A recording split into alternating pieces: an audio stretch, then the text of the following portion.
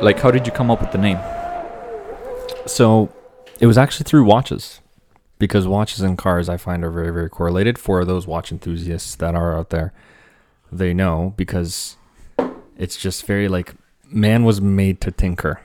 I see. Right. And we as like, men and women, but just, growing up. Let's not step on any toes. No, but growing up with, a male dominant house. For sure. Right. It's just like, we're always doing something. We're always, breaking, fixing, Legos, whatever. Right. Mm-hmm. And same thing with the watch. So when I first opened up the back case of a watch, you see how everything works. You're seeing how everything moves. A mechanical watch, I'm assuming. Yes. So I'm looking at this thing and I'm like, wow, like that's pretty cool. Right. And then it's just that combined with cars. And I'm looking at like, these are the things that get us excited. These are the things that move us in some shape or form. So I'm like, things that move us. It could be about cars. It could be literally about anything. It's literally hobbies, right? Like if you think about it, like things that you enjoy doing that expensive hobbies keep you going. Yeah, well, typically. What's your project on? Are you working on anything now?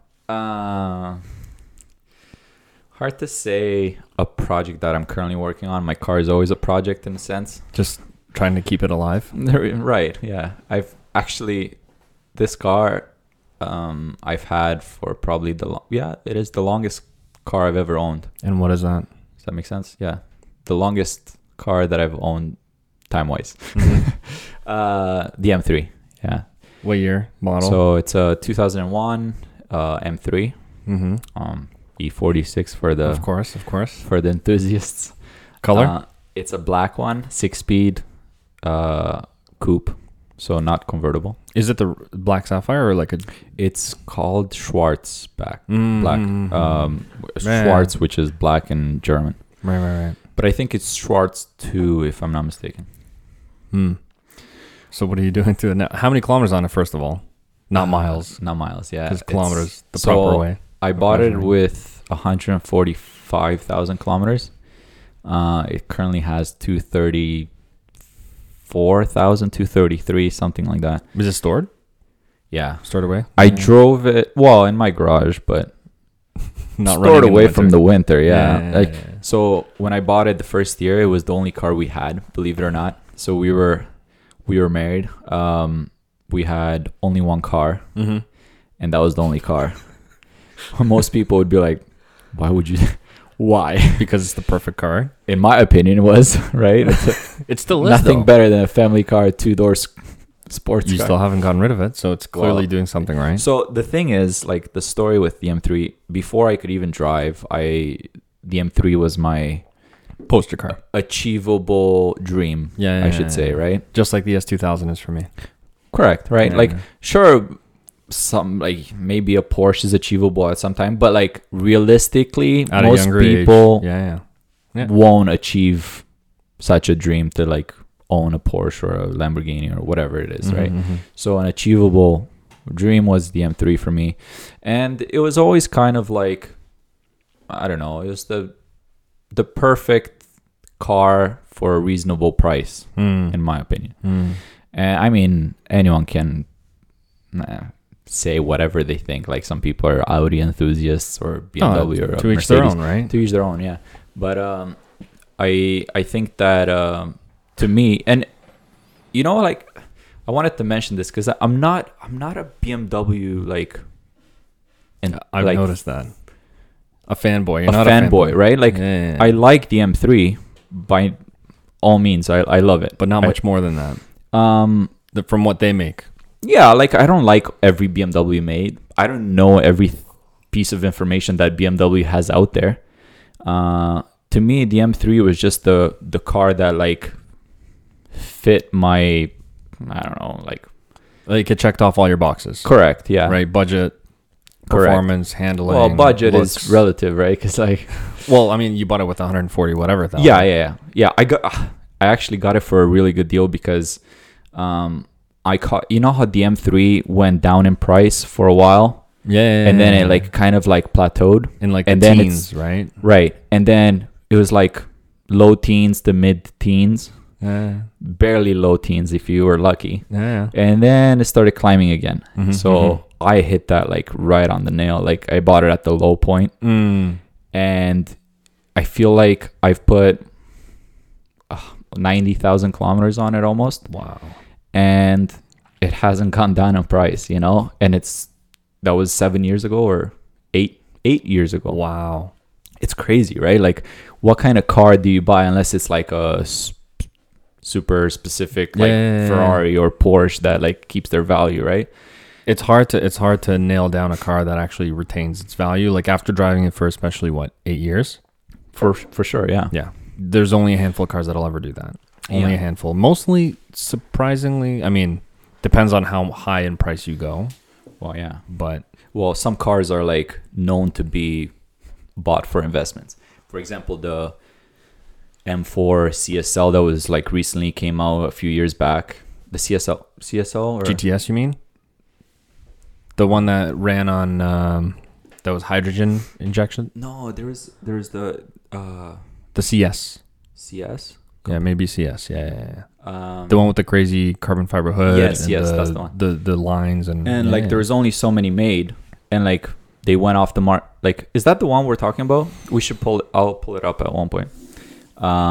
It's the because I think you might be thinking the GTS, which in my opinion failed miserably. Well, okay, just do M4 GTS. I'm curious because they revealed it as like that's the one I'm talking about. So I don't care how it did with the orange wheels, right?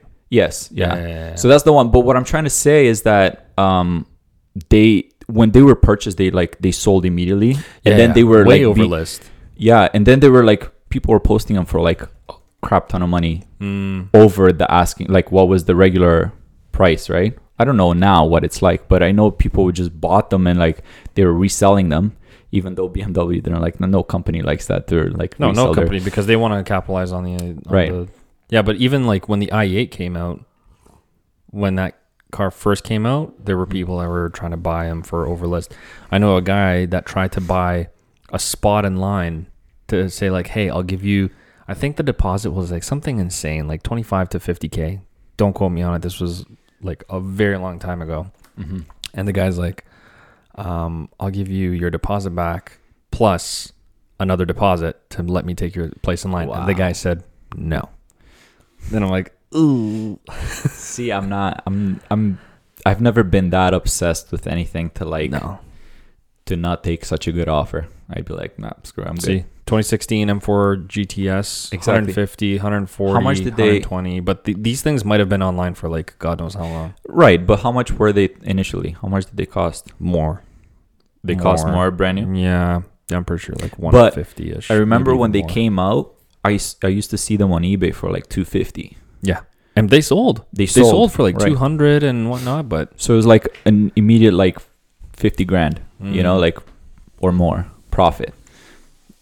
I'm a businessman in no way.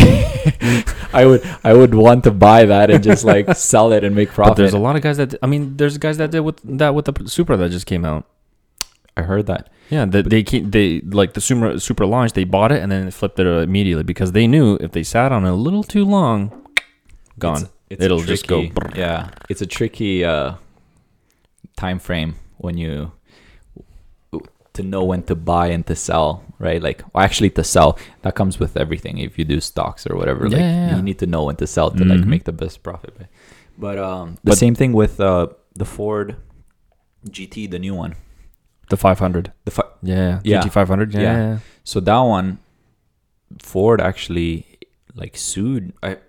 Correct me if I'm wrong, but you could get in trouble if you were to sell their car. I think that was the Ford GT. Yeah, not the GT 500. Not the GT 500. It was the Ford GT. Ford GT. Where John Cena got. Correct, yeah. Because I think that car got sold like 5 times. It's something stupid. Jeez. So, but no, you're right. E46 M3 definitely a safe buy. Yeah, we went so off track from the M3. Very, very, very quickly. But no, like seriously, like when it comes to cars that are, call it under 50K, I think that the M3 is one of those cars that just will hold its value. as long as you properly maintained it. Of course. You know how I knew that it was a good car to buy? Because I've had it for, like I said, 8 years now. And I thought So you bought about it in 2012. Yes. Right. I remember maybe like 2 years ago, I was thinking maybe I should sell it. Yeah, I remember that. Maybe I should sell it. And I contemplated the idea and like, what am I going to buy? So I took the money that I would get out of it. And I said, what would I buy for this money? Even if I add a few grand on top, you know? Dude, I can't find anything remotely close to like that car that would make me happy. Like that car has the bulges all in the right spots.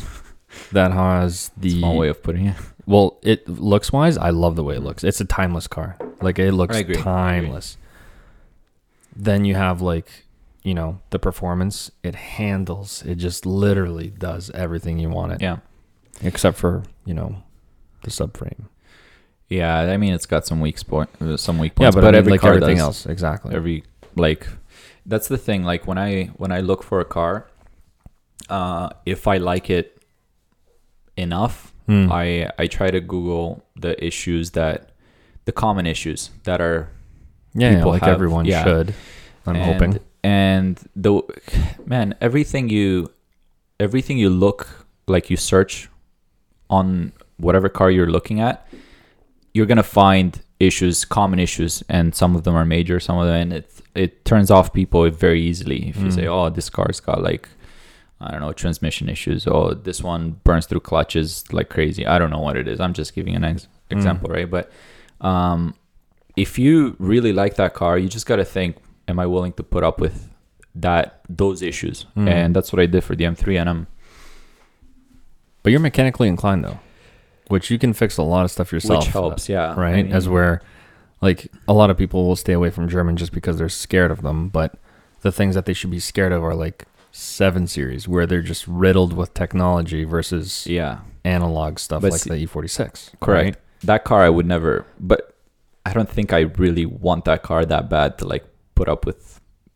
a quarter of the issues. That's a different type of like, yeah, I don't know, area of driver, right? For sure. But what I'm saying is, you know, something that's relatively fixable. I mean, for example, people think, you know, like I said, German cars stay away from, but Japanese is the most reliable thing. How many Subarus have you had? And how do you like those? I'm currently working on one. I'm glad you brought this up because you're a bit of I don't know if you're a Subaru fan necessarily. No. You own one, so. No, I'm not a Subaru. Well, I am a fan. Don't get me wrong. Like, I like them, but it's not something that I'd be like, oh, but it's not your world. Yeah, okay. No. It's not my poster car. So, you want to hear my experience with Subarus? No, I'd love to. Okay, so the first Subaru that I bought, it was for a winter beater. And it was a Forester. I think I was there for that. Wait, was that the one where I first showed you my WRX when I first got it? You got the Forester, or was that way before? I think it was around that time. I remember. So anyways, I bought some like junky Subaru just for like winter beater, right? First problem for sure. But you figure like, man, it's not an expensive Subaru that should have major issues. It's just a regular car that people bought as a daily driver, right? Just kind of like you buy a Honda Accord, or like in the same category in a sense. And I didn't think it's gonna have, but anyway, so I get it home. First thing happens, head gasket. And that's when I found out that Subarus are prone for head gaskets. Yeah. Now let's go back to like doing some research. I didn't do any research for that car at all. But the thing is, I didn't because I wasn't spending much money. I was just like, and you know, it's a Japanese car. It's a Subaru. Fine. Like everyone, you see tons of them on the road. I'm like, how bad can it be? Freaking head gasket, first thing that goes. So at that point, I was already invested into the car. So I was like, okay, let's do a head gasket. So my dad and I did it. It's not expensive in parts. It's not expensive if you take it to a mechanic, it probably gets expensive. But like you said, because I fixed my own cars, it was kind of like a challenge. Okay, let's do it, right? So we figured it out. We did it. I drove that car maybe a year, and then I sold it, and it was okay. Like I never had issues with it again. Did you do okay on it? I think I made. I think you buy A all little your bit. car. Usually, you buy all your cars. Typically, right? I when I buy a car, I'm like trying to think that if I sell it, will I at least get my money back. get my money back? That's the goal. Typically, I try to make money, obviously, but And for those who don't know, Ontario tax is 13%. yeah, that Good luck sucks. getting your money back. So that's tough. So That good. sucks, yeah. But anyways, on that car, I might have broken even or just made a few $100. I don't think it was. I didn't buy it to make profit. I No, of bought it course to not. drive it through the winter Yeah. because at this time I had the M3 that was parked in the garage, and I just needed winter beaters. Like I used to switch winter beaters every year, man. I went through so many of them. And anyway, so I drove that car. Then I bought WRX from 2003. Ooh, okay. Do you know about that one? No, I don't. I didn't see that one. I bought that one with rod knock on it, on the engine. Wait, so you You knew about it? I knew. I bought it for dirt cheap, low kilometers. Again, like 100. probably for a reason. Yeah. Well, that one I actually bought to flip. So I knew for sure I'm going to buy this, fix it up, maybe drive it like 6 months and then get rid of it, make profit. And I did make profit on that. But that's the car that I actually pulled the motor out. I took it to my basement. I literally took it in the basement. And over a couple months, I pulled the whole motor apart. I've never done this before. So it's kind of like a learning experience, but a project. Right. But like It was a project, and I actually enjoy that project a lot because I've never pulled the motor apart completely ever. Right. I just had gaskets, whatever. But to get to the rings, to the bearings, it was cool and nerve wracking at the same time. I remember starting the car after I installed everything on the car, and just like so nerve wracking, like it turned on. first try, turned on. Yeah, it turned on fine. Really? No issues. Wow. I drove it for I can't even tell you, maybe 6 months, I think. Did you have fun with it? Yeah, but so when my one friend from high school used to have a WRX, and back then, mind you, we were in high school. Anything over 200 horsepower, we're like, whoa, so cool.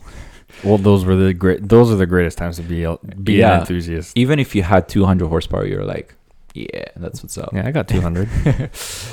On which? No. That's what yeah. you used That to was say. the Like, thing. yeah, I had 200. Right, yeah. I'm like, oh, I have 150. Yeah. Like, you do all right. Yeah. Meanwhile, I'm in a 120 horsepower Civic, if that 105, I Well, think. that was the thing. Yeah, 105 for the regular Civics. That's what I had. Anyways, and when I was in high school, I thought of that car. It's pretty cool. Like I'm gonna enjoy it. But little did I know that later on, when I don't know, I've driven like more. Oh, well, I still had the M3 at that time. I'm not saying the M3 is super fast or anything. It is, though. But it compared to like the typical car on the street, it's pretty fast, right? Yeah. Like even if you throw that thing on a track right now, it'll Yeah. it'll demolish a lot of cars. So, the WRX, when I started driving it on the road, I was like, man, it's not like I remember it. Like I had this like idea of this car that's gonna be fun. Like winter's gonna be cool. I'm gonna like mess around with it. It didn't do it for me. Really? No, it's just. I mean, 200. Was what? it 227? It's got. how many? What's the engine code of that one? Do you know? Is it the EJ? Is it still classified an EJ? Yeah, I think it is. It's an EJ. So you have a little bit of turbo lag, and then Yeah, the turbo lag is very noticeable on that thing actually. But the transmission is Was very wonky. weak. It's Yeah. weak on that. Like, I mean, I didn't mess around with it too much, but everyone says don't launch those because you like a few launches and you just pop the. I don't know. Maybe I don't have enough experience with Subarus to like say that. you know what? What I was told, all my research when I was buying mine, from what I was told, I was told, buy it, drive it, you'll enjoy it, but if you want it to be reliable, don't modify it. Yeah, And I'm like, okay. fair And enough. I mean, that goes with a lot of cars, though. Don't modify it, you'll be fine. Right? And same thing with my 1 Series, right? Didn't modify it. For 2 reasons, though, because if I did modify it, then it's like okay, I just went from 300 horsepower to now 380. Now Yeah. I'm going to get used to this. So my next car has to be here or better. For sure. And I went from 300 down to 260 and it sucked. It's, yeah, you feel it. Oh, I feel it. I want to mention one more thing about Subarus before we move on. The thing with Subarus is like a love-hate relationship for the same reason. Because they're so unreliable with their head gaskets. I started flipping them. So, man, I went on Kijiji, and Kijiji is like a trading it's like a it's like Craigslist for US. Yeah. And Canadians will know Kijiji. so I googled like head gaskets, you know, like head gasket issues or whatever. I forgot what. Man, so many Subarus popped up. Like selling this car has gasket Really? issues, and that's when I knew, like, man, this is a really common issue. You know, dude, I think I fixed. I'm on my 5th one. We're currently we just finished one head gasket last week on Jeez. with my dad. I'm doing it with my dad. It's kind of nice to bond with my dad over this. Yeah. It's kind of cool. Yeah. And so this is the 5th head gasket I've done on a Subaru, I think. Wow. Yeah. It's cool. It's cool, but it's like I also... That's the only reason I like Subarus, because I can make some money off of them. I buy them broken and like fix them, and then I just sell them. So it's... But to going back to your M3, did you, I can't remember because it's been a while, did you fix that exhaust? Because you were pretty much straight piped for a while. So the M3, I tried many things on that car. What's wrong with, first of all, what's wrong with it? Well, no, I'm talking about exhaust setups. Like I tried many things. So a lot of people, the thing is, when you go to those German cars, when you want to upgrade an exhaust or whatever, it's like just for the muffler, it's like over $1,000. And it's like, come on. You know, like I used to come from JDM cars, which is like, I remember my 240 was like, I bought a differential for $60 full of oil, like fresh oil. I'm like, how do you beat that, you know? And then you go to an M3 and it's like, Add another zero. yeah, for anything, you know? For And, half the part. But for the exhaust, so I didn't have that much money to just mess around with exhaust. And if you don't put the proper exhaust from the start and you don't like it, like you spend that much money and end up not liking it, it's like, dang, it sucks, right? So I tried modifying mine so I keep it cheap and like try different things. So initially what I did, I pulled the muffler off. That muffler is like 60 pounds, man. The first time I dropped it, I almost like collapsed with it. It was insanely heavy. You don't expect it, you know, if you don't know. Well, Most people know it. But a lot of people don't actually understand how heavy mufflers are. And I mean, when people do modify it, they do perform. I mean, performance-wise, you save weight, you get better sound, Yeah, better for sure. airflow. So But I pulled that muffler out and I opened it up. I cut everything and I just pulled the insulation out of it and I welded it back. And I took 8 pounds out of it. Of like insulation and like Really? sound deadening and whatever is in there. oh, I remember the sound. And it sounded oddly quieter than before. It was so weird. Oh, this is before you went pretty much straight pipe. Before, yeah. And then I was like, screw this, I don't like it. Just chop it all off. So then what I did is I did get headers in the meantime. Even those are extremely expensive. So I just went for catless. Biggest mistake for everyone that wants to do it. Don't do it. It Why? stinks. It stinks, man. Like people say, it smells a little bit. It's not a big deal. It's awful. I But can't some drive with people- my windows Some down. people love that smell. It's... Whenever I'll take you for a spin next time. And well, you'll whenever I drive hate it. behind you, I love it. I love it. It's horrible. And like, if you're sitting in traffic with windows down, it's like, ugh, I can't even take my little guy in with it because I'm like, I don't want to intoxicate him. It's terrible. Yeah, I want him to live a long and healthy life. Yeah. No children allowed. But wait, now I remember. Now when you did all this and raced Stefan on the highway in Mexico, Right. We went Where- straight to Mexico. From exactly. Canada. He had an SMG, but did you guys have both the same stuff on your cars or no? At the time, we did. So, But even though he had an SMG, you guys were still neck and neck. yeah, man, that was like the closest race I've ever had. To be honest, it was like it didn't even look like we were going that fast because like the cars were so close to each other. It looked like we were just cruising on the highway. But obviously, like if you looked at the tachometer or the speed, and you're like, oh, dang. But like well over 2, just under 3. No, not quite under 3, but it was well in the 2s.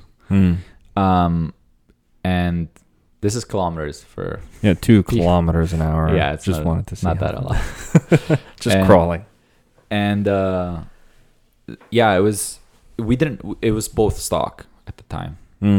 Because I know he did quite a bit of it, but then he also lowered his. Because I was actually, now is your lowered as well? Mine is lowered, but I mean that doesn't change anything really. His was on springs, I believe, and mine was on coils. So we're both lowered. I don't think it makes any sort of difference on like a highway run. I mean, private roads, highway run in Mexico, enclosed in Tijuana. So yeah, it was really close. Like the thing is though, his car obviously shifts gears automatically. It was just pressing a button. So you were just, and I was working for it, man. You were just throwing, like slamming through those things to like keep up with him, because if I would have missed the beat or like lost the gear, like he would have just pulled. Like just flew right by you. Yeah, but I was lucky at that time, and it was like it just went smooth for me. And so we were neck and neck. And then we redid it when I did my headers. I put headers on it, and at that point, I just had headers, and he had stock everything, and that made a big difference. I pulled 2 cars on him, I believe. Wow. I think it was like almost 2 cars, if I'm not mistaken. And then he bought headers. He got headers too. Yeah. But at that point, it was like, he regrets selling that car. I know he does. I think he regrets it. Yeah, he always talks about it. Yeah, he'll never admit it. He'll never admit to make a mistake. He'll never admit to making a mistake. He keeps telling me not to sell mine. I think he's like worried that I'll feel the same as him. Did I tell you we were gonna buy a Project M3? Me and him from a customer. I was working at BMW at the time. You did. Yeah, there's a video on. I have to find the video. I'll try and post it as well. It is actually pretty funny, but like I was opening it up on the back straight on Shirley behind the BMW store, and as I was going uphill, I was just like, there's Christmas lights, like this light is off, this light is off. I want to say the check engine light was on as well. I could be wrong, but the speedometer wasn't working. It was at 0. So you don't know how fast you're going. Yeah. And the car was rusted through. But the nice thing about this is its entire life, it had one owner, and it was serviced every single time at a BMW. Oh, my light went out? BMW. Yeah. You wouldn't want to go to Canadian Tire and buy the same thing. BMW. So service records for the whole thing. But it was really, really rusted. And it was just, yeah. And I was also too cheap. I'm like, yeah, I'll give you $2,000 for an M3. They're like, no. But the guy ended up selling it for like $6,000 or $7,000, which I'm like, yeah, for like rusted, ratted M3. I'm surprised it's so like rusty because like, well, they drove it through the winter and they never did anything. Yeah. Right. Like BMWs are good for like 10 years for rust, and then the moment you're out of that warranty for 10 or 12 years, for sure, rust on the quarter panels for sure. That's Canada for you though. Yeah. The salt sucks. Yeah. Like I thought about like man, how nice is it for the people that live down south in the States? Like their cars, sure, they deal with like faded paint. Yeah, they deal with sun damage. Damage. But dude, like, we don't. The rust sucks, man. Yeah, rust is worse than sun damage. Like, come on, just throw a wrap on it if you want. But I'm just saying, like if you don't want to spend $4,000 or how much it is to like repaint it or whatever. But here, what do you do if it rusts? Is like things don't hold together anymore. No, but if it's like already you going to buy a used car. Yeah, but you know what? There's the idiot like me who I have a Subaru outside and I didn't rust proof it. And that's just me being Serbian, I guess. It's not too late. You can still do it. Yeah. I actually looked at the underbody of it. It's actually pretty good, and they actually started rust proofing a few of the parts. Like from they like underspray a few of the parts from factory, not the whole car though.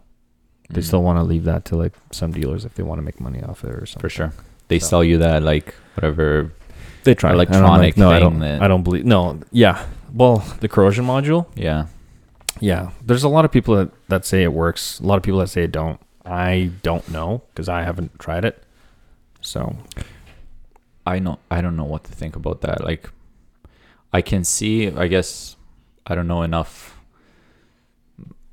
I don't even know if it's like chemistry or physics for this to. Well, did you know about the fuel shark? Did you hear about the fuel shark? So it's literally, and they actually, somebody went online and actually tested it just to kind of like see what programming it had. So it's this little blue, how do I describe this for those who are listening? It's like a little blue light bulb almost that plugs into your AC adapter. And all this does is it lights up. Like there's literally, that's literally it. It'll light up, and what's it supposed to do? It's said to save you fuel. It's just a little light, like an LED light that lights up inside when you plug it into power, and that's it. That's all it does. But people got sold the idea that's saying, hey, this will save you gas if you buy it.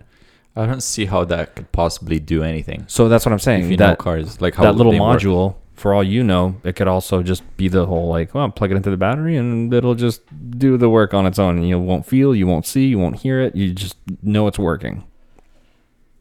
But I don't see how that. But some people, like, they swear by it, right? I have customers that'll say, like, yeah, every single car of mine has the ECC module. You know, I love it. None of my cars ever rust. But then I had other customers who were like, yeah, it does rust. But, I mean, there's also stipulations where, you know, sometimes that doesn't really work, where it's like, hey, you don't properly take care of your car. Yeah. Right? It's kind of hard to say that if it works or it doesn't, because some cars don't, like, even if you take two of the same models, same year, same everything, same day, you drive them, you're not going to have two exact scenarios. No. Right? It's hard to replicate. Yeah. I know what you mean. So what are you going to do? Like, oh yeah, this worked and this didn't. Like, and some cars are built on a Monday or Friday, whatever that terminology is. On a Friday. Whatever. Or a Monday. It's like Monday's like pissed and like, I don't want to do this. Monday morning. But yeah. Anyways, what were we talking about before? I forgot. Porsches. We haven't touched on the Porsche. Did we? Yeah, the GT3. We did. What's your go-to? Is that what you would choose if you had the... If I had any Porsche? Any? Let's keep the hypercars out of the picture, because like hypercars are ridiculous. But I would. Actually, it's... The only hypercar I would ever buy would probably be a P1 if I had that kind of money. Interesting. I mean, my poster car is an F40 or a Carrera GT. Those are my like childhood dream cars. To this day, if I have the chance still. But my dream car, you know, growing up, like, you know what? I could probably get this one day. A clean example was an S2, and that I did get. But for Porsche, I'd probably get a 911. Just a 911 turbo, black, like everyone with the Fuchs wheels. So that, or obviously if the 997 4.0. 4.0. Yeah. Recently I went for a spin in my friend's 911 GTS. New. They're fun. Oh, the 992, the new. Yeah. And what do you think? I loved it. Really? I loved it. I mean, I didn't drive it, but it was stick or I don't know if they come. I don't know the new. I think ones. it was PDK, like the USB shifter type of thing. Where USB. It was a PDK. Okay. That transmission is amazing. I will say that. So before that car, he had just a Carrera S.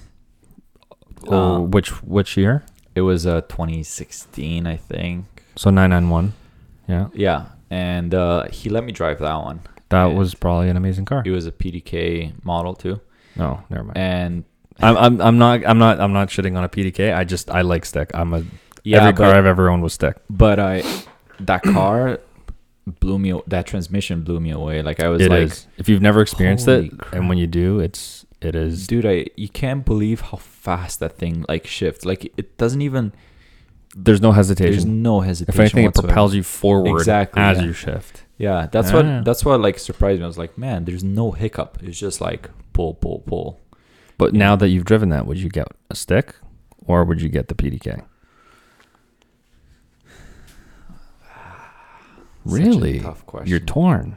Interesting. Yeah, because I don't know, man. They are reliable transmissions from what I know. I was always a manual diehard for life. You right? can always And you can also adjust this if you ever want Yeah, to. good point. My neck hurts a bit. That's fine. I'm like leaning It's forward. My new chair is coming in soon. Don't worry. No, it's like because I'm leaning forward, but I should just adjust. I'm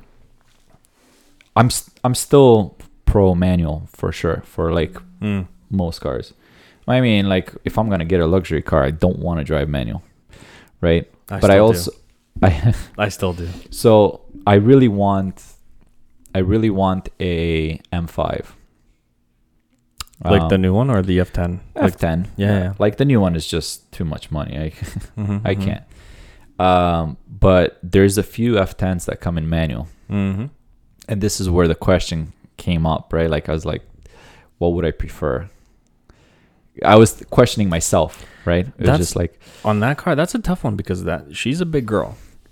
So Right. on a bigger car, manual is different, right? You might want to consider an automatic as we're on a smaller car. So this is what I'm saying. Like the M5, even though it's a big girl, it moves. That thing shocked me. The first time I drove one, I was like, I couldn't believe it, man. I was like, size of this thing is like, how does it move like that? I don't get it. Like it defies physics in my mind. Yeah, stock, Like, but it's until you modify it. If you modify it, it's just nuts. Like, but anyways, it doesn't feel like it's that big. No. When you're driving it 100%. Would I, even though the manual is super rare, would I want one in manual? I'm not sure. That's why I'm like questioning the manual, right? So would it be the smart choice financially to take the manual? Probably, because it's going to keep its value because they're so rare, right? Yeah. I mean, buying that car is not a good financial move to begin with. But no, just preference-wise. Preference-wise, yeah. But to keep that financial part in mind, it's probably best to get the manual. And probably just as enjoyable, but even the transmission in the DC... Yeah, DCT, Yeah, is really good. Now, going back to the Porsche, though, the GTS or the Carrera S. It's hard because, like, I want to say 100% I would take the manual, right? But that transmission's so good in automatic, that the PDK, that I'm like, man, you're losing a lot by going manual. You know, now, again, like, what would I be doing with that car? That's exactly the argument. Everyone's saying, but you're so much faster if you get the automatic. Correct. Or the dual clutch or whatever. Yeah. Whatever. But it's more engaging. It's not as engaging. That's my whole point to everybody that always complains and tells me, oh, you should get an automatic. It's so much easier, this and that. But, you know, comparing, you know. I think the amount of times you're going to go to the track in that car, unless you're like filthy rich and that car is your track car, which not many people do that. If it was a track car, I would just go PDK. But manual still, it's still fun. If it's just a track car and you're like trying to beat times, of course, like that's your goal to get better and better. If it's not a street legal car, because let's be honest, if you have a track car, you're not keeping any car you get stock. Well, no, for sure. You're going to be modifying it, and then suspension, and then tires, and then this, and then that, and then you won't be able to drive it on the street. So yes, I agree. PDK or dual clutch, auto, whatever. But that won't be your only Porsche in that case, probably. No, that wouldn't be. If you have that option, right? Like to have a Porsche track car, you probably would have other ones. No, but it's kind of like the argument could be made. It's like the same. Like, would you rather, like for the M5 thing, the size wise, it's kind of like saying I want to get a Lotus in auto. Oh no, I couldn't do that. Right, and that's exactly it. Right, so the whole size thing does matter when you're looking at. Funny, yeah, but no, like the smaller cars, they're so much more engaging, so much more fun when you're just throwing around the shift. Yeah, right. As where the bigger cars, you want to relax, but then if you want to open it up, by all means. I agree. The M5, and this is the reason I kind of want this car, is it's a luxurious car to begin with, but that moves. When you want it to move, it'll move, you know? So lately, I don't know if I'm just getting older, but I've enjoyed the idea of more comfort cars. I never thought I would say this. But because to me, it was like always like, man, I just want a car. We're becoming our fathers. Yeah, I don't care about my back hurting after like a 2-hour drive. But I'll tell you a story. So my M3 is not comfortable to like take long trips. One time I drove it to Pennsylvania from here. It's an 8-hour drive. Dude, by the time I crossed the border, I needed a pillow under, you know. Both Joe and I were like, okay, let's take some blankets, or like, let's ship the car back and rent the car. No, that wasn't gonna happen. But yeah, it was not comfortable. Like the seats get hard after a while. And even, was it last year? Last year I went to that BMW event, the M Fest. Yeah, I've never went. I actually wanted to go when I was younger, but it was surprisingly good. I heard they had this event where you could buy tickets for VIP, which VIP was like $250. You get a dinner, you get 2 events. So the ones that I chose were, for the more expensive one, which was included in the $250, was the choice between like drifting around a skid pad of an M4 or driving an M2 on the track. That's what Stefan did. Yeah, Stefan told me about it. So I went with Stefan. I was with Stefan. Oh, I didn't know that. Yeah. And we did the M2 and we both drove on the track at the same time. It was fun. That was fun. And I'll get back to that story in a bit. But and then like the other part was like, do you want an M5 ride on the big track at DDT or drive, I think it was the Z4 and like 2 other models, like, no, yeah, didn't care, but it was a cross, like autocross thing. And I was like, right, I don't want to go for a drive. I want to drive myself. And that was the biggest mistake. I should have taken the M5 ride because I drove the Z4 and I didn't even care about the other 2 cars. It's like, okay, I did my Z4 on the track. I didn't really like the Z4 to begin. Too long of a nose? Yeah. Yeah. Dude, autocross was horrible. I couldn't see anything. Like, I couldn't see where the pylons are. It was like the nose was so long. I think I took out like 3 cones. I couldn't see where it was. Anyways. Was it a regular... Wait, was it the new Z4? The new one. So the motor was nice. Like, it had some pickup. The M40i one? Yeah, I think the B58? So. Right. Yeah. But yeah, I wish I took the M5 ride along. That would have been something else. And they were saying that on the long straightaway, it would go up to like 280. That's nuts. What track was this? The Mosport, the big track. Oh yeah. But then but once you hit 280, there's a nice hairpin. Yeah, like but it was a professional race car driver that was like driving. But it's like blind hill, hairpin, and then that's where a lot of people can really, really, really mess up. So, but it's scary. They didn't have any accidents from like the BMW drivers. They had some fools that. So what happened was the ones that want to show off how good they can drive. Yeah. So what happened? The event had a few other things. If you had a BMW M car, they allowed you to take yours on the track, a few laps, on the small track, not the big track. The development track, the DDT. Yeah. I love that track. And they also had I think it was where everyone just goes for like a tour of the big track, like a parade type thing. And that was every car. Like, it didn't matter, as long as it was a BMW, you could go on the parade. And that's where people crashed. So what happened was they went and they would stop 2 cars at a time and they would do like a drag race on the long straight. I didn't do that because I was doing my laps at that time. I was kind of annoyed. I'm like, dang it. I wanted to do both, right? Because I was there, but I was doing my laps. And by the time I finished my laps, the parade was done. I was like, whatever. But someone crashed from the drag race. What was it? I think it was like an M3 or something. Yeah, but it wasn't the same day that I was there. They didn't crash that day. It was the next day. I think we went on a Saturday, and the Sunday is when someone crashed. Anyways, doesn't matter. But to have two things to mention, like the M2 race, the driving, and my M3 on the track. Mm-hmm. So when I went that time, my M3 was on like stanced wheels, like big wheels in the back, Mm-hmm. poking out. But you were never one of those guys where it's like this, No, like with aggressive camber, but No. it was just like I nice, can't subtle. stand that. You're more function over design. Yeah, but my car, if you looked at my car that time, it was like it didn't have crazy camber. It was like barely any, to be honest. It was maybe slightly more camber than factory, if that. Maybe it was like factory setup. Yeah, function But over design. But I put big wheels in the back that didn't really. Actually, they were 11-inch wide in the back. But the problem is the offset was so, like, I wish it was less aggressive offset. Mm-hmm, mm-hmm. Because that way I would have like had the wheels in a bit more.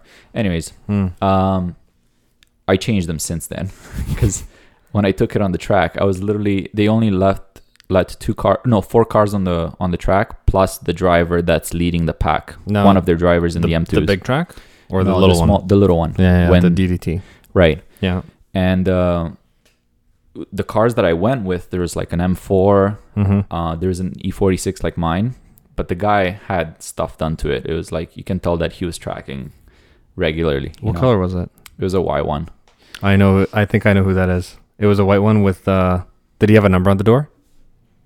I don't know. He had a Nürburgring track sticker on the back, on the trunk. On the trunk? On the trunk. That might be one of the pre-owned sales guys at BMW Toronto, Scott I Shadbolt. don't know. I believe he had like Quebec plates. I don't know. If it was that guy, I don't know. I have a video of it at home because I had my dash cam filming it, okay. so I can get more detail, or I can show it to you at some point.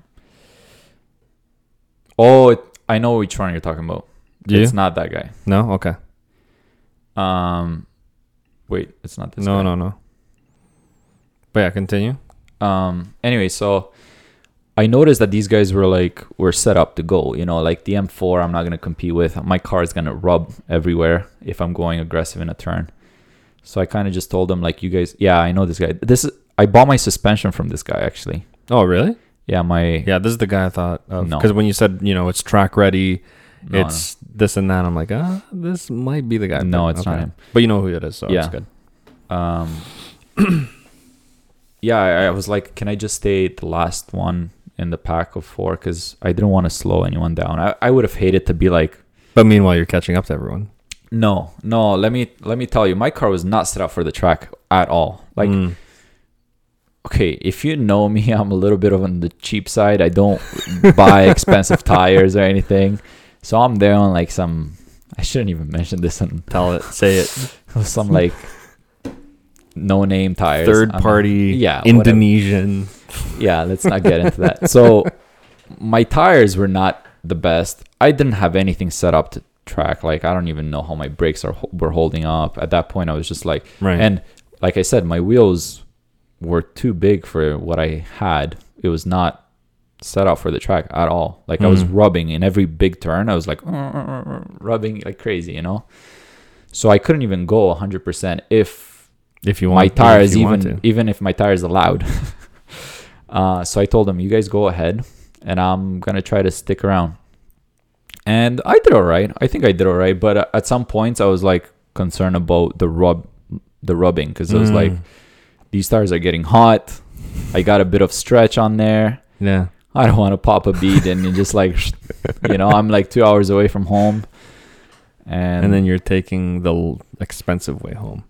Yeah, it won't be cheap. That would have been bad. So I just enjoyed it, but that was the moment I was like changing the wheel setup. But you know what? I find that when you track your car for the first time, you'll know exactly what you need to do to it to make it better, make it drive better. Like when because my S2 is fully stock, still debating on whether I should change it up or not. But when I took it on the track, I'm like, ooh, I need sway bars. Ooh, I need tires. Because I bought it from... You took your SUK on the track? Yeah. Oh. Yeah, I took it to Cayuga. Nice. Yeah. So I took it to Cayuga. There's a lot of I mean, it was open lapping, so you could probably imagine how many idiots there were. Yeah. But there was, like you can tell on the corners she needed new tires, because I bought it from one of the guys at Honda head office, corporate guy. Mm-hmm. I think the future production manager of Honda Canada. And first question I asked him was like, "Are we gonna get a Honda in the near future? Honda S2000?" He's like, "No, it's a high production company for a low production car. It doesn't make sense for R&D, money, blah blah blah. Doesn't matter." But he put on like some Eagle, I don't even know what they are, just tires I haven't heard of, and I'm just like, I might as well cook them, because it's my first year owning it. I'll try it on the track. And when I drove it on the track, that's the first thing I noticed, is like not the sway of the car, it's just these tires need to go. Yeah. Tires are a huge thing. Well, I'm used to PSSs, right? Like, you remember my 1 Series I had, that's the nice. only thing I've done was the PSSs. I mean, other than the taillights. And as you know, I raced another full bolt-on 1 Series, and the only thing he didn't do was tires. Yeah, it makes a huge difference. And how many races did I beat him with? Like, out of 12 races, I think like 9 or 10, I beat him. And that's the thing, like, tires are the most important modification you can do. So Sure. Don't cheap on that.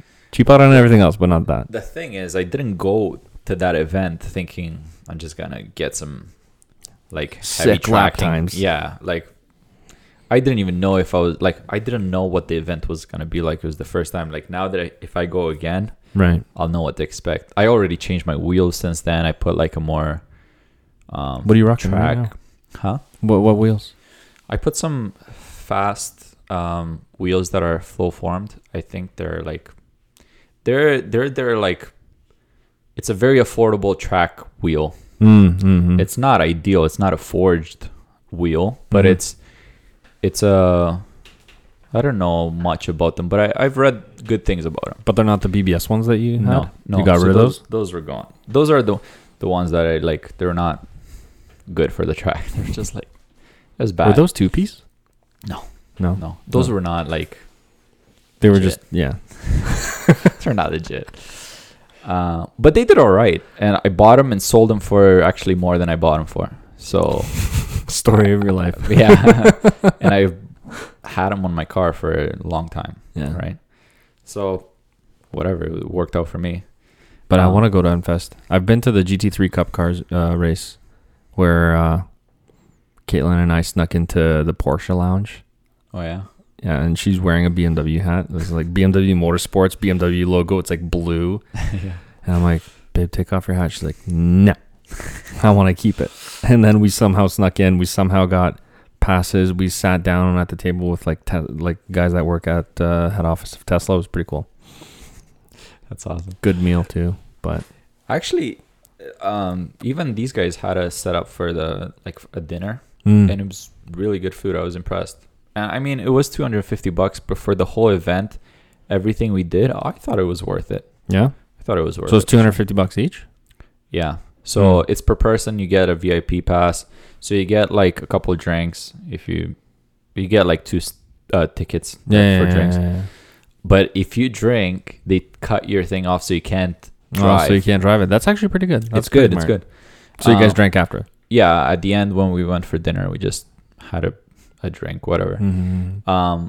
But even throughout the day, they had snacks available for people. You can go there, get a juice or like water or whatever. That's actually pretty good, because now that I think of it, like anytime you go to, for example, like you go to Cayuga or any other, racing event, a hot dog is going to be $12, Exactly. right? And you're thinking, okay, And that's well, like trash, right? and it's just garbage food, and then you'll eat it, and you're like, oh, I don't want to really have another one, but that didn't satisfy me. I'm going to buy another one, and then you got to buy another one for your significant other, and all of a sudden you spend $50, right. And you just ate hot dogs. right? And then you But- got to buy a drink, Yeah. but then for what? Drinks, food, and you get to race on the track.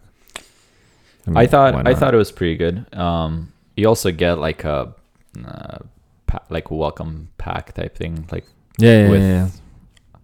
I forgot what was in the bag. It was nothing Like a impressive. goodie bag. A goodie bag, Yeah, but it was yeah. nothing. Wow, I really needed this. You know. Thanks, guys. Yeah. I'll come again for this stuff. This is something So- you give to your son.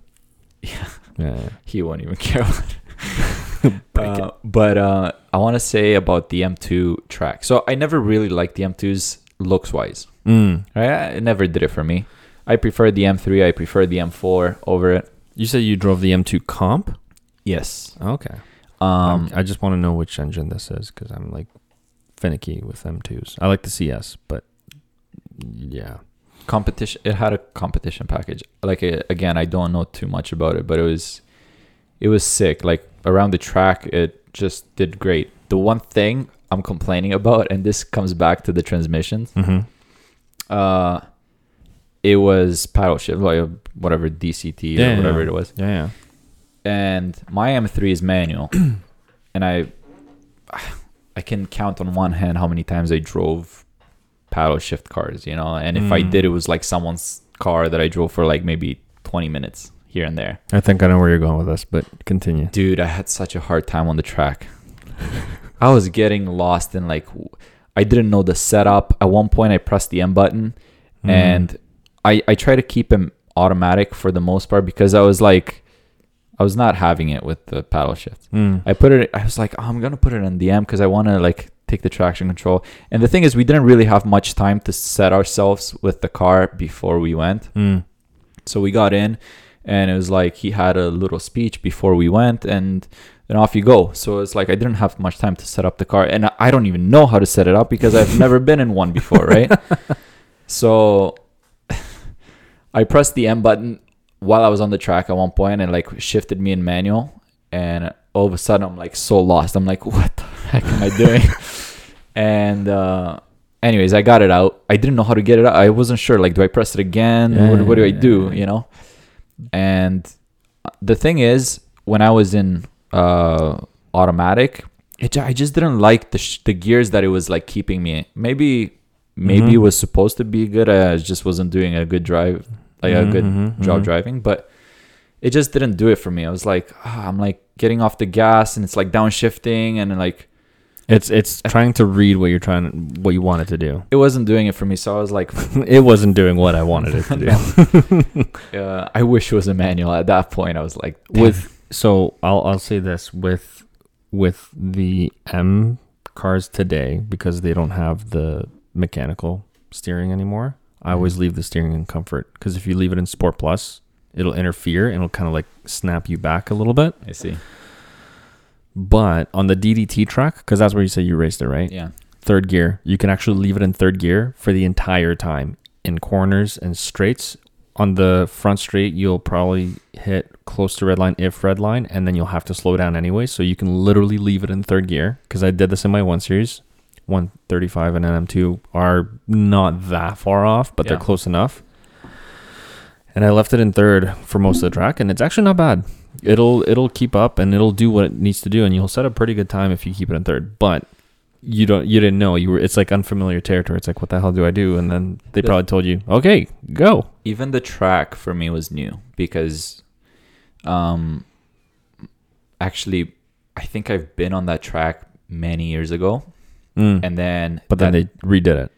They did actually redo it. Yeah. But and even when I was on the track that a long time ago, I didn't drive. I was a passenger, and it's a different story. You don't know, you don't feel it for yourself, right? And this day, it was Stefan actually drove the first time on the track in the M5. Dude, there's like 5 of us in that car. And Stefan is crazy. You know how he is, right? And I'm in the seat behind the driver in the back, right? Oh, that's the worst. You don't see what's going on. I would not be able to be in the back seat.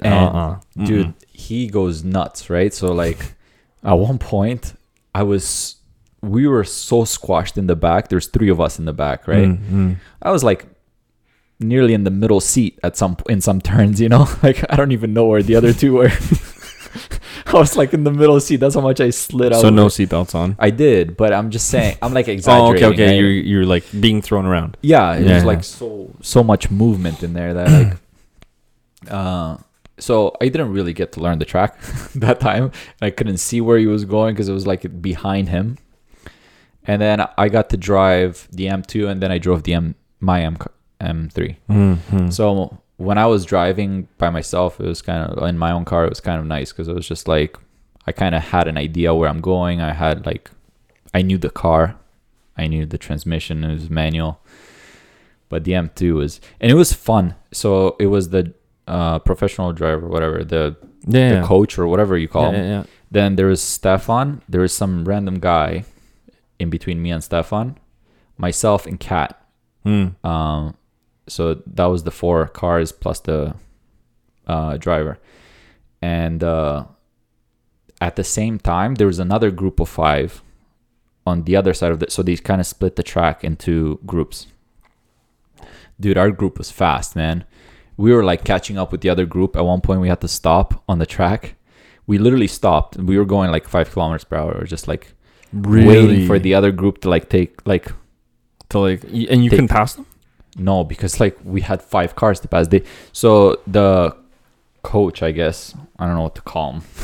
Yeah. The leader, the driver trainer. Yeah. He tried to keep everyone in check. If like the 2 fastest guys in the front were like fast, he could keep up with them, like keep them going. But then he would lose 2 people in the back, you know. So he tried to keep them contained. So he would try to keep the group together. So when we caught up to the other group, what are we, like 5 cars are gonna pass another 5 cars, you know, like. So we just kind of slowed down, let that group, let the other guys catch up, and then you guys kept going. Yeah. Oh, okay, I see. So it was fun. I think we slowed down twice in like the 5-6 laps that we did. I don't even remember how many laps we did, but it was fun. And the driver in the front, he had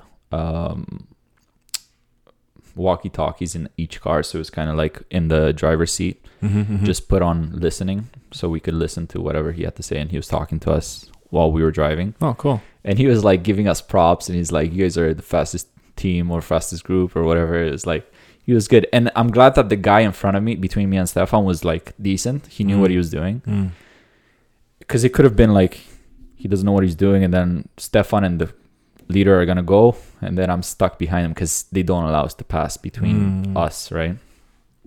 But no, he was good. If anything, I had trouble because I told you I was like fighting with that transmission. I was like trying to figure. I wish I had more experience with the manual and just kept it in manual. Honestly, once you figure out how to use the dual clutch, you'd love it. I think so too. I think I would have enjoyed it if I just needed more time with it. That's the only thing. Well, they're not only fast, but they're also like, once you actually understand how they're used, it's like, but it's fun. Not as engaging, I have to say it, as manual, obviously, but I mean, it's still pretty fun. But the competition, I could probably see being a blast. It was fun. I really liked how the car was doing its job, besides me not doing your job, me not doing my job. But like I said, but it handles perfectly. Yeah, it's pretty much like your M3, checks off all the boxes. I think it's like the E46 with really light steering. Right. Well, I think it's the same size as your E46, if I'm not mistaken. That's what I mean. I think that the E46 and the M2 are like technically the same. Because the new M3 is massive. It's like the new M3 today is like the E39 M5. Yeah. No, seriously. Because they're, well, I mean, it's just not as scary because E39 M5s are terrifying. Yeah, sure. I mean, I was a lot younger when I tried it, but yeah. The E39? Yeah. Yeah. I had a friend that had one. Yeah. They sound really cool, but they're a boat. Really? You know? At least that's how I felt. Like, it sounds really cool. They were a boat, but Sabine Schmidt, she really tears it up in an M5. You give her an E39, E60, F10, she will just... She's impressive. Yeah. I want the training that she has. I don't think they're like much of a difference in speed. Like, I'm talking just straight line. Yeah, between E46 and then E39. No. You know what? In the lower end, the M2 would probably take it. No. Sorry, I'm talking about E39 and E46. Oh, okay. M5 and M3. Yeah. They're in the same era.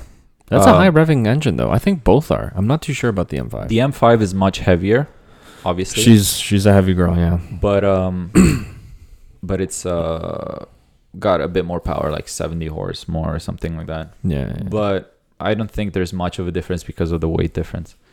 On the track, however, the M5 won't It's a pick. touch the. Yeah. Because it's meant for pretty much what the M5 that you want, right? It's meant for comfort, and then if you want to go, you can go. However, the F10 that can like really go. The Nürburgring times are pretty good on the. I F10. think it has the Nürburgring lap time for fastest sedan, like in that era of car. Oh, really? Yeah, for sedans. Didn't know. I think I can see it for sure. I can't. Man, I can only imagine like driving that thing at its full potential on the Nürburgring. Yeah, over 300. Oh, God, that would be scary. I'd be terrified. Even being I think even worse, being a passenger. well, dude, anything on the Nürburgring would be terrifying. Yeah, Anything. for sure. Anyhow, I want to see. We logged over an hour, my friend. Wow, time flew, huh? Yeah, time flew. That's crazy. Yeah. This is a good session, though. Thank you for coming. It was fun. I really enjoyed it.